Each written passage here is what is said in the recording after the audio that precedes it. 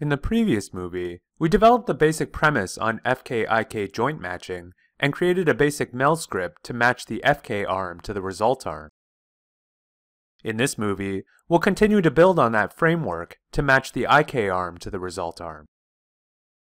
Open the file Character Rigging, Appendix A, Part 2 Start, and load the FK arm snap script into the script editor, or use your own files from the previous lesson. Using the theory we developed in the previous movie, we'll duplicate the IK controls as snap objects, then parent them to the result arm and use the xform command to move the IK controls to them when needed. Start with the arm control, duplicate it, and rename the duplicate left arm IK snap group. Delete all its children and parent it to the left hand result joint.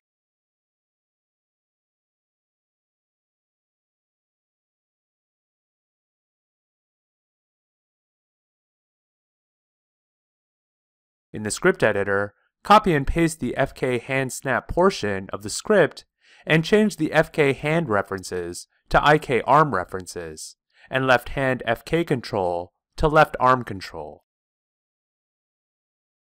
Because the IK control is concerned with both rotation and translation, we'll have to duplicate this code again and match the translation as well.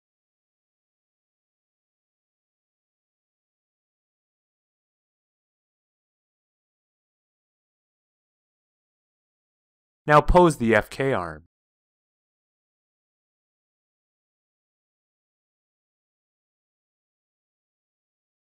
Back in the script editor, highlight only the portion of script pertaining to the IK match.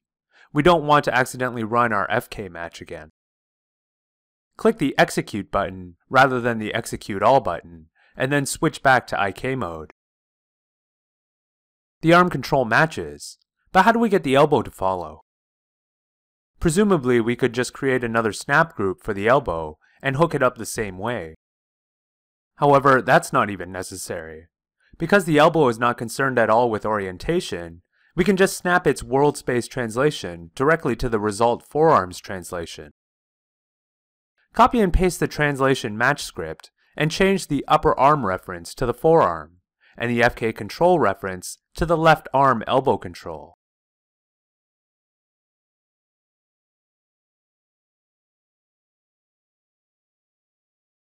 Set the arm back to FK mode and run the script again.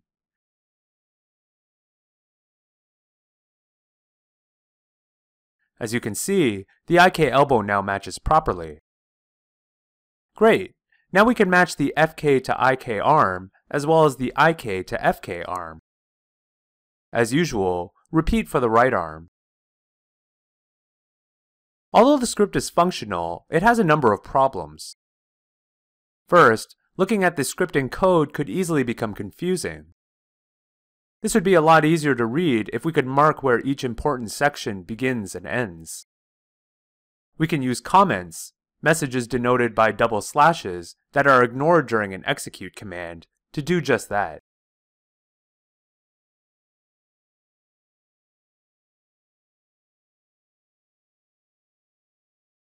The second problem is that it's kind of annoying having to manually change to the opposite kinematic mode each time we run the script.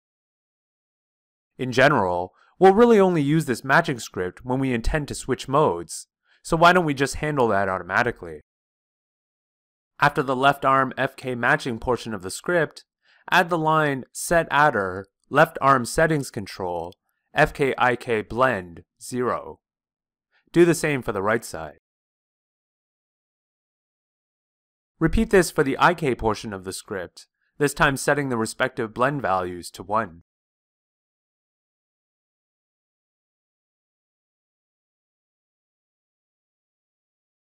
Now if you run each portion of the script, Maya automatically switches the arm rig to IK or FK mode after performing a match.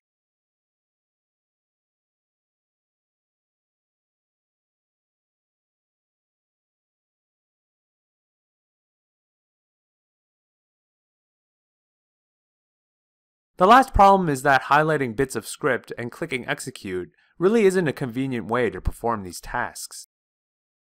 Instead, let's build a more visual user interface for our tool. The UI will be comprised of a number of buttons that each activate a specific matching function.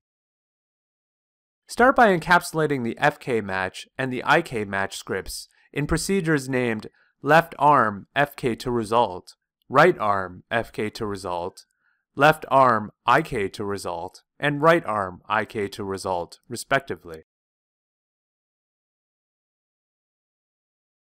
Remember to add these brackets so Maya knows where one ends and the other begins.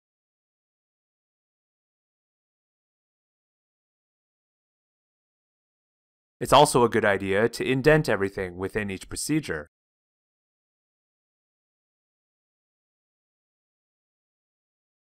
Next, we'll begin our UI by creating a simple window called MatchApp and showing it.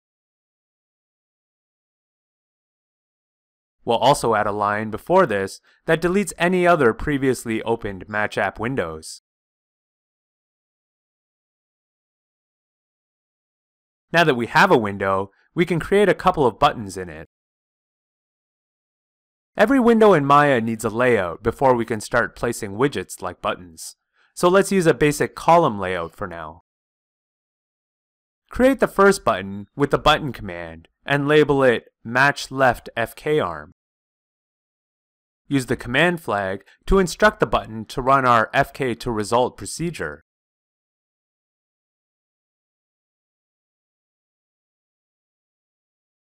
Create a second button called Match IKArm that runs the IK to result procedure. Now move the Show Window command to the bottom to ensure our new widgets get displayed correctly. Click the Execute All button. Our Match app appears with two buttons. Try posing the arm in one mode and clicking the appropriate button to match to the other mode.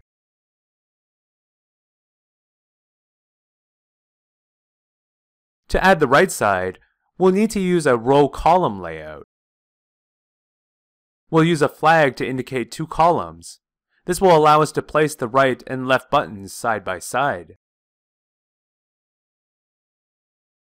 Now insert the right arm buttons after their respective left arm buttons.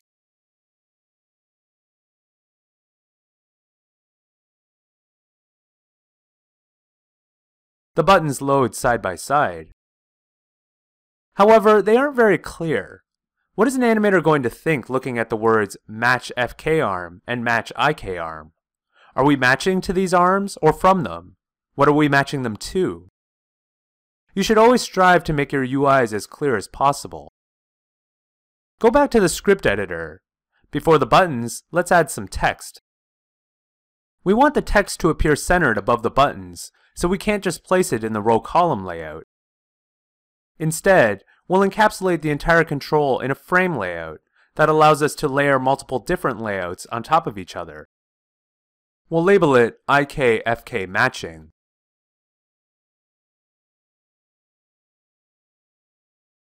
You can use the text command to add text. We'll align it to the center and label it Go to Matching. We'll also add a horizontal separator to create some distance between our label and our buttons. And finally, we'll change the button labels to read Left FKArm, Right FKArm, Left IKArm, and Right IKArm. Run the script again. Now there's little doubt what each button does.